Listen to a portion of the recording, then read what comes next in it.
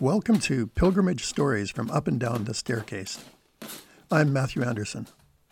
During this time of limited travel, a lot of us are sticking close to home and missing the long-distance trails we love. Maybe your hiking boots, like mine, are looking pretty forlorn these days. If you, like me, love to walk, there are lots of virtual pilgrimages you can do right where you are. As for me, I've been walking up and down my staircase. While I do, I think about the folks I've met and the paths I've walked. I'd like to share some of those with you.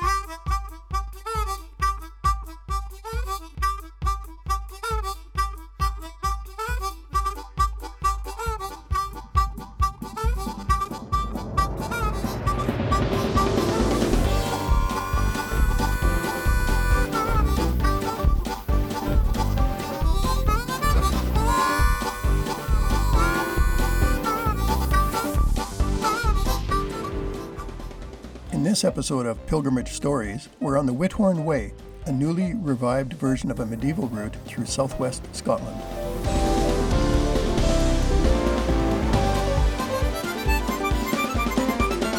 If you loved walking and you've been to Scotland, you've probably walked trails in the Highlands. If you're a pilgrim, and I mentioned Scotland, there's a good chance you've been or want to go to Iona, the home of St. Columba. Iona calls itself the cradle of Scottish Christianity, but that's a disputed title. The little island boasts a rebuilt abbey and a lively and creative monastic community. Iona welcomes hundreds of thousands of pilgrims and tourists annually. The place you may not know about, and that I'd like to introduce you to today, is the destination that we walked toward, Whithorn, the home of the other saint, the semi-legendary Saint Ninian. The Whithorn Way is a modern-day trek sitting atop a medieval pilgrimage path. Even though there's been some form of contemporary Whithorn Way since at least the 1990s, it still hasn't completely solidified as a route. The modern version of the Whithorn Way was set up by a conglomeration of tourist, government, and religious groups to take pilgrims and trekkers the 143 miles or 233 kilometers from Glasgow all the way to the southwestern tip of Scotland. There, on the Machars Peninsula, lie the remains of the so-called Candida Casa, or White House, of St. Ninian, who was an obscure 4th or 5th century bishop.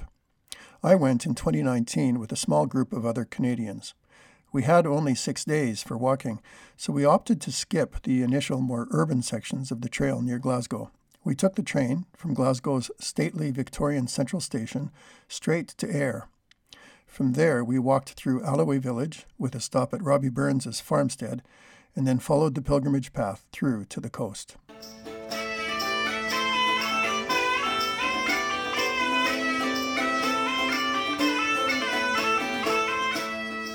What can you say about a pilgrimage to a saint so lost in the mists of time that there's debate as to whether he even existed?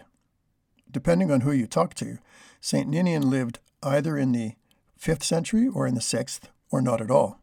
He came to Whithorn in the Machars Peninsula in present-day southwest Scotland either from Ireland, around the same time as Columba, or more than a century earlier from near Hadrian's Wall across the Solway Firth. He was either a late Roman bishop or an early Irish ascetic. He was either a figure of the established church, perhaps even there to stamp out heresy, or an example of the highly romanticized Celtic Christianity that saw God's presence in every thistle and green leaf. Ninian either established a monastery or he didn't, and the Candida Casa or White House of Ninian was in fact much later. So much about Ninian and the Whithorn Way is a mystery, but the country is happy to reveal at least some of its secrets when you walk the storied paths.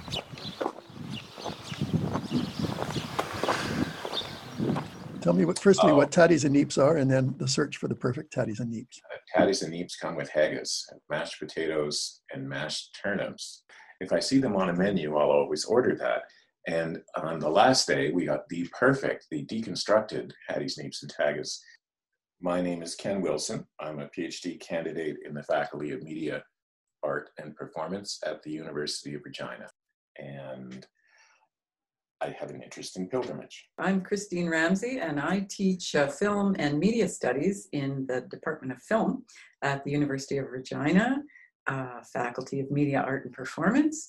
And I just love to walk.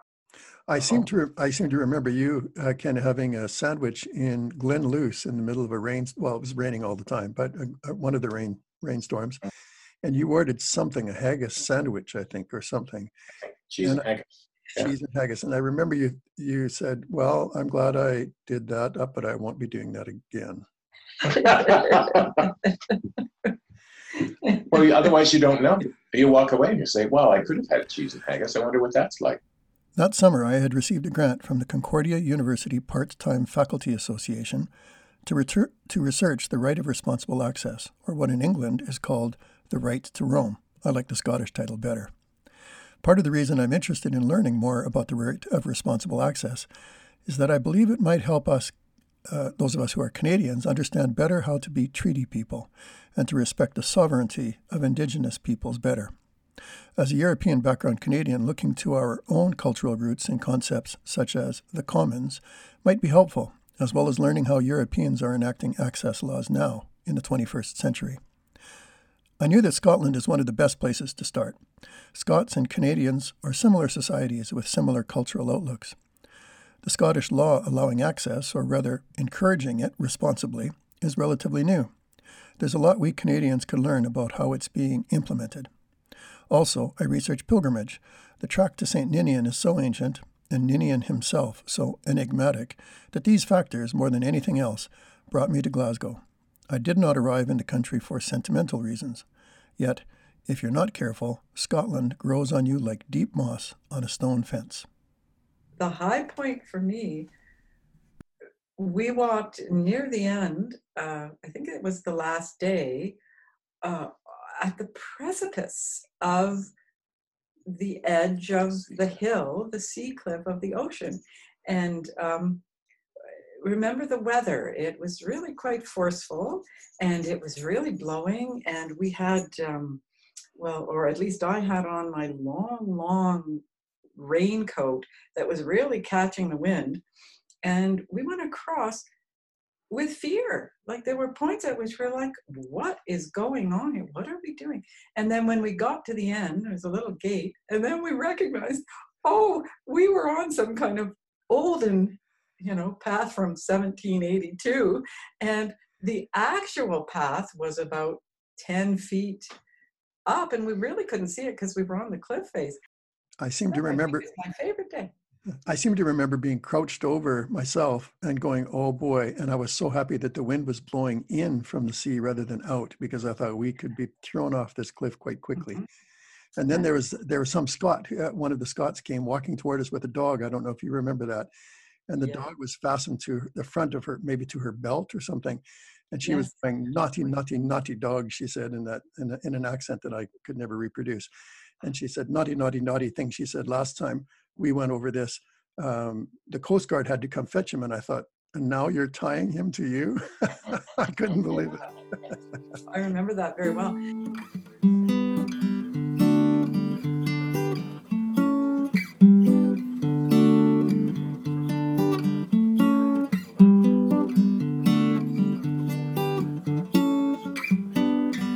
Now I want to hear from Ken about his high point and low point at this moment in time from the Whithorn Way.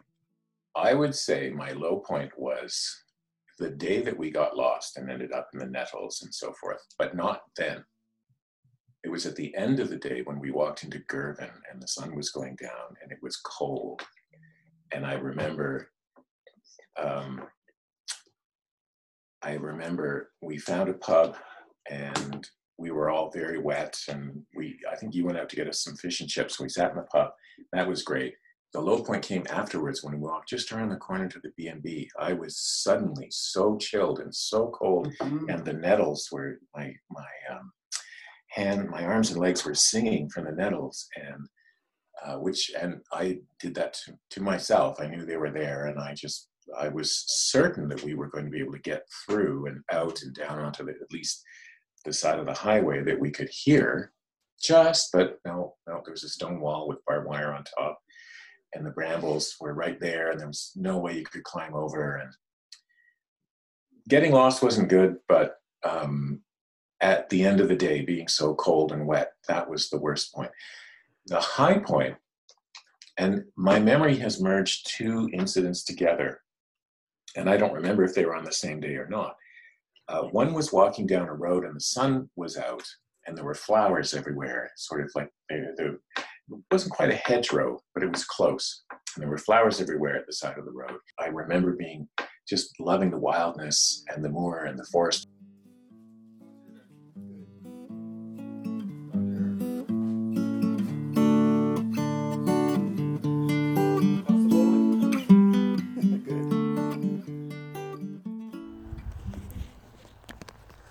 So I have your permission to... You have my permission, yes. Thank you very kindly.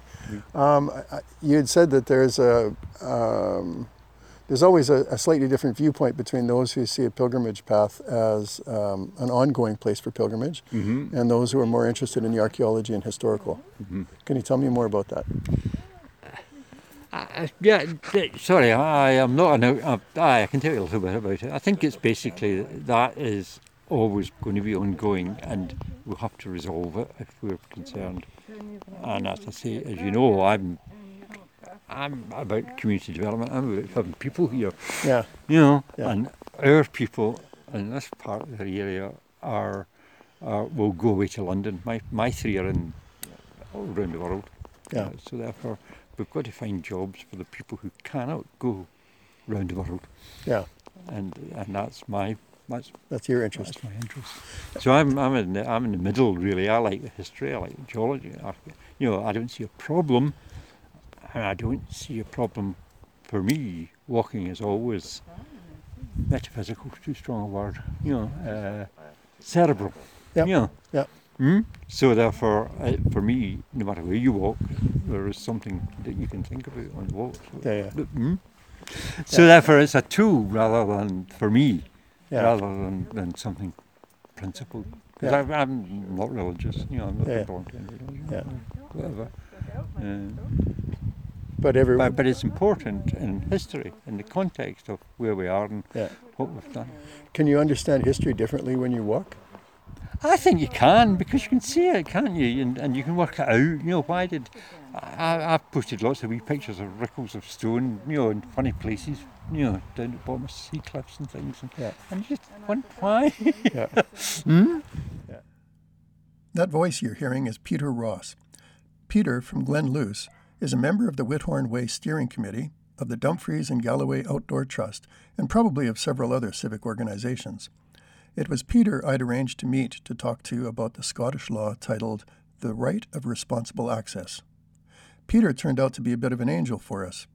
Not only did he help us fetch some food on a night when we turned out not to have any, but he patiently took us out along the trail for one day, explaining the contemporary laws of public access and ancient laws of Robert the Bruce almost in the same breath. As you can hear, Peter combines his love of trails with a keen interest in local economic development. Peter has walked more of the trails around the Macars Peninsula than almost anyone these days, and it shows. There we are. Tell us what we're looking at. What are we looking at? We're standing looking at an old mill. This is called, what is its name? Varmish Mill, I'll call it that. Varmish Mill. It was a wee mill, and you passed another lot up the road, which was the lathe for it, the supply for it. Okay. Lathe, yeah. Sounds good. Yes, the answer, absolutely. I would go back there, especially to walk. It's lovely country. It's so wild, and even the Scots, they all say, oh yes, no one lives here anymore. Everyone's moved away, and that makes it harder for tourists. I mean, that's essentially what we were. We were sort of unusual tourists. Makes it hard because there aren't places to stay and necessarily places to eat and so forth, but I would definitely go back. There are a cluster of not always cooperative groups and individuals who promote the contemporary Whithorn Way. And as we Canadians found out, they don't always talk to each other. Some of those behind it promote the Whithorn Way for the sake of the trail. Others to support the village of Whithorn itself and the Macars Peninsula with its archaeological riches. Some are concerned with commercial development all along the route, and others are interested in access and in open-air walking and environmentalism. In some ways, given all these differing groups and aims, it's a wonder that the route was marked at all. Thankfully it was, and it's ready to walk. But the path through a space can be as complicated as the path through a story. We Canadians had only 5 days for walking the Whithorn Way. Ironically, we were following what James I, in 1427, commanded that foreign pilgrims must do to obtain safe passage to the shrine. The royal decree said, "They are to come by sea or land and to return by the same route.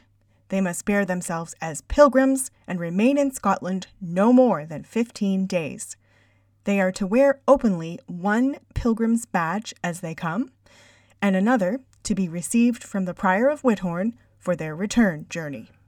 Our little trio didn't wear pilgrim badges, and as far as I know, no one wondered if we had the right to be in Whithorn. Of course, our concern was not so much the shrine as the trail.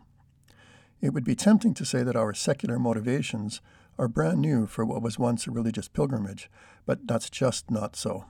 There have always been interests other than religious behind the Whithorn Way.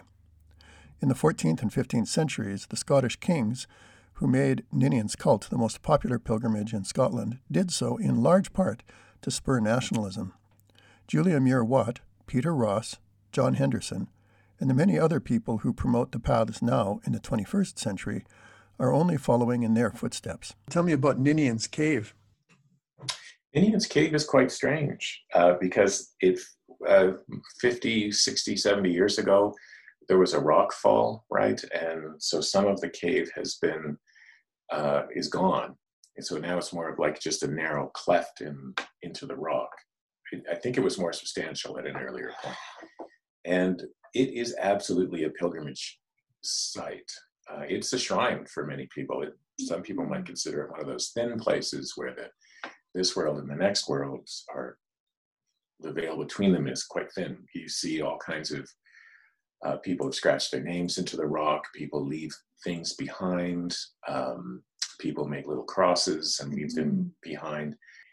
That was really interesting. And that and Whithorn Priory, which is further inland, those are the sort of three sites connected to St. Ninian that function as the sort of pilgrimage goal that people would have gone to. I was just looking actually at the Wikipedia article on Isle of Whithorn, and Whithorn, the chapel at Isle of Whithorn was rebuilt in the 1890s, and so who knows what it was like before that. Now it's quite nice, just needs a roof and you could move in. Walking along the Valley Lucis, or the Valley of Light, between New Luce and Glen Luce, on a brilliant summer morning when the sun is poking through a canopy of oak and ash to turn the mossy stone fences emerald green is a delight. Listening to birds call and smelling the rich earth, it's easy to forget that there's a saint at the end of the Whithorn Way. Or there once was, in any case. Or, perhaps, there might have been. Ninian is a bit like King Arthur or Robin Hood.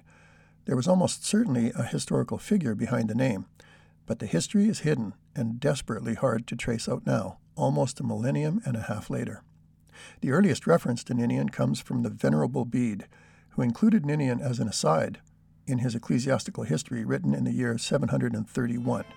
Bede wrote, "In the 565th year of our Lord's incarnation, when Justin the Less received the helm of the Roman Empire from Justinian, there came into Britain from Ireland a priest and abbot, distinguished by his monastic dress and way of life, by name Columba, to preach the word of God to the provinces of the northern Picts. For the southern Picts, who dwell on this side of the mountains, had long before, as the story goes, forsaken the error of idolatry and received the faith of truth, when the word was preached to them by Ninian, a most reverend bishop and holy man of the nation of the Britons. He had been regularly instructed at Rome in the faith and mystery of the truth. Ninian's episcopal see, distinguished by the name and the church of St. Martin, where he himself, together with many other saints, now rests in the body, the English nation has just begun to govern. The place, which belongs to the province of the Bernicians, is called in the vernacular the Candida Casa, because Ninian there built a church of stone in a manner to which the Britons were not accustomed." So I hope there's not too many hours and hours. I'll have to put it in a translation. Sorry. I'll try my best to speak correctly. No, it's not correct. But you said that the access legislation, in some senses, was Highland based. It was about walking up mountains and allowing the access for mountains. And we said down here in the south, Bruce Galloway, because we said in the consultation, this is intensive agriculture. Yeah. We've got effectively 100 primary schools, which means we've effectively got 100 communities, which are fairly spread. We've got a very low population, 17 point something to the hectare. Yeah. So therefore, we felt that there should be a path system built into the process, so that at least there's a basis for negotiation. And that's what they did. They included the obligation, a statutory duty on the local authorities to produce a core path plan. So the core path plan is really an obligatory part of it. Of the right of access. Of the right of access. Oh. Yeah. If you had friends who wanted to walk in southwest Scotland on a pilgrimage route, tell me what advice you give them about walking the Whithorn Way, because there will be people listening to this who might want to walk the Whithorn Way. Give them a bit of advice, anybody who wants to take this walk.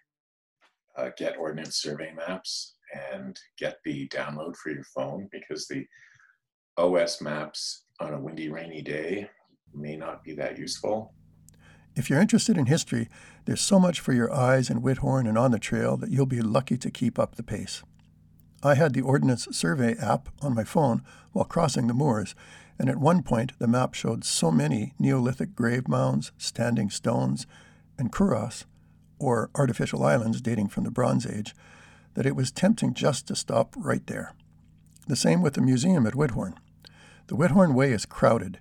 The nasty Earls of Kennedy, Robbie Burns, James IV, Robert the Bruce, early medieval Norse and ancient Romans, and the reformer John Knox all rub shoulders on the contemporary trail.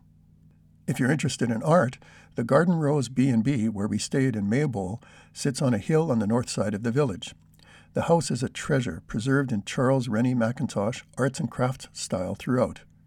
If you're interested in literature or scandal, then take some extra time while walking past the farm, now a museum, where Robbie Burns spent whatever time he had left between writing his poetry, bettering his social reputation, and fathering children by 7 or 8 women in the area. If you're interested in good Ayrshire or Dumfries and Galloway hospitality, then look up Callum and his dog Loki in the Maybole Arms, or alternately, Dave and Debs at the Craylaw Arms. Dave will even come fetch you off the moors if you're just slightly lost, as we were one cold and drizzly afternoon. The beer at the Craylaw is mighty fine, and Dave's stir-fry hot and tasty. What advice do you have, Christine, for people who might want to walk the Whithorn Way? Well, I would say it depends on your experience with walking.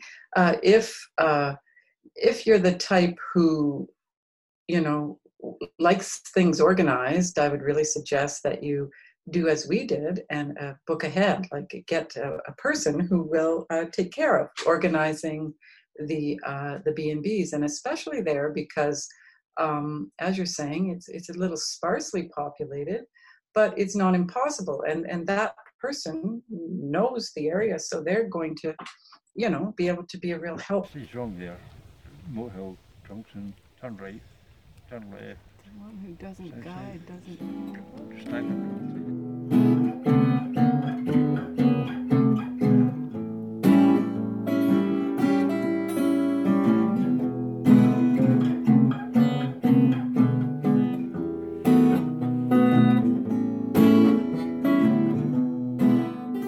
We did need Sarah that one day to help us with the tides when we were down on the beach, and none of us had that experience. But she did, and she was able to reassure us that the tide was in fact not going to come in and we weren't going to drown.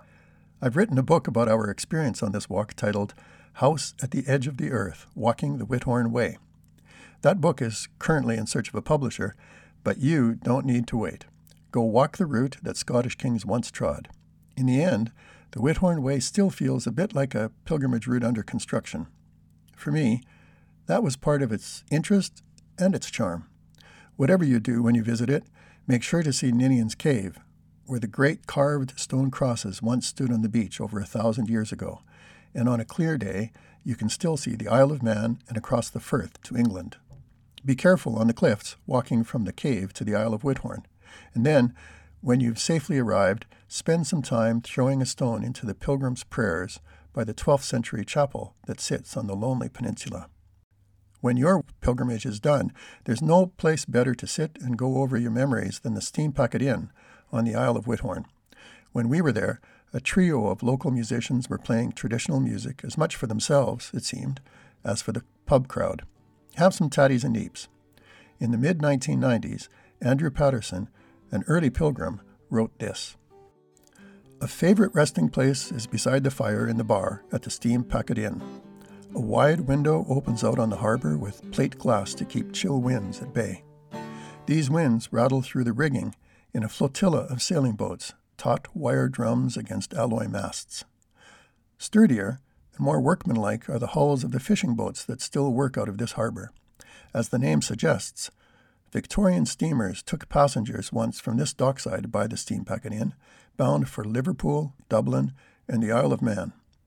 Raising a glass with a fresh froth to the brim and dew misting the rim, it is good to toast the golden miles of Galloway."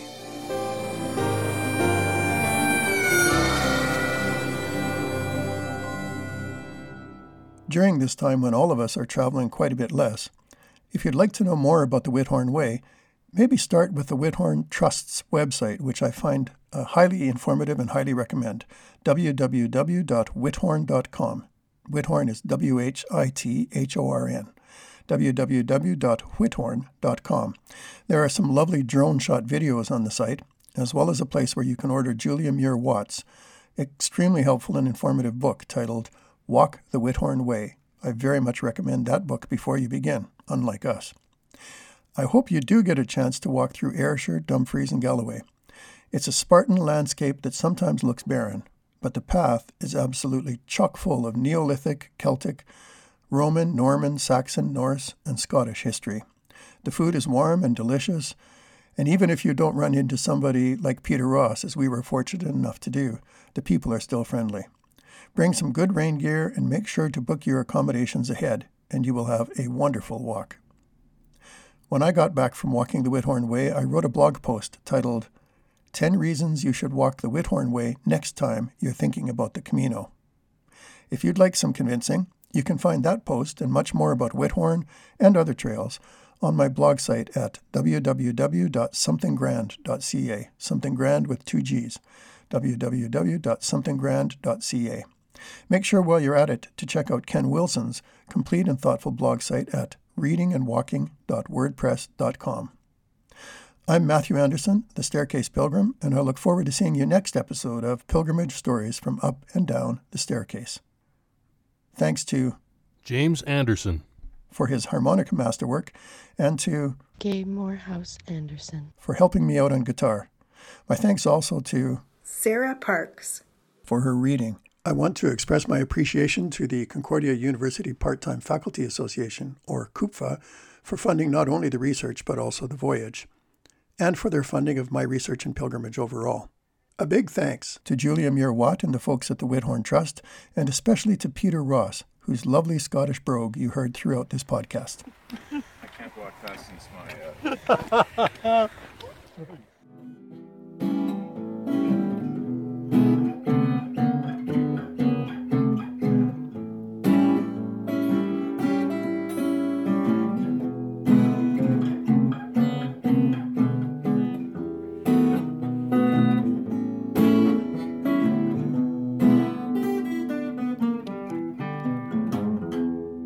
By Ordnance Survey Maps.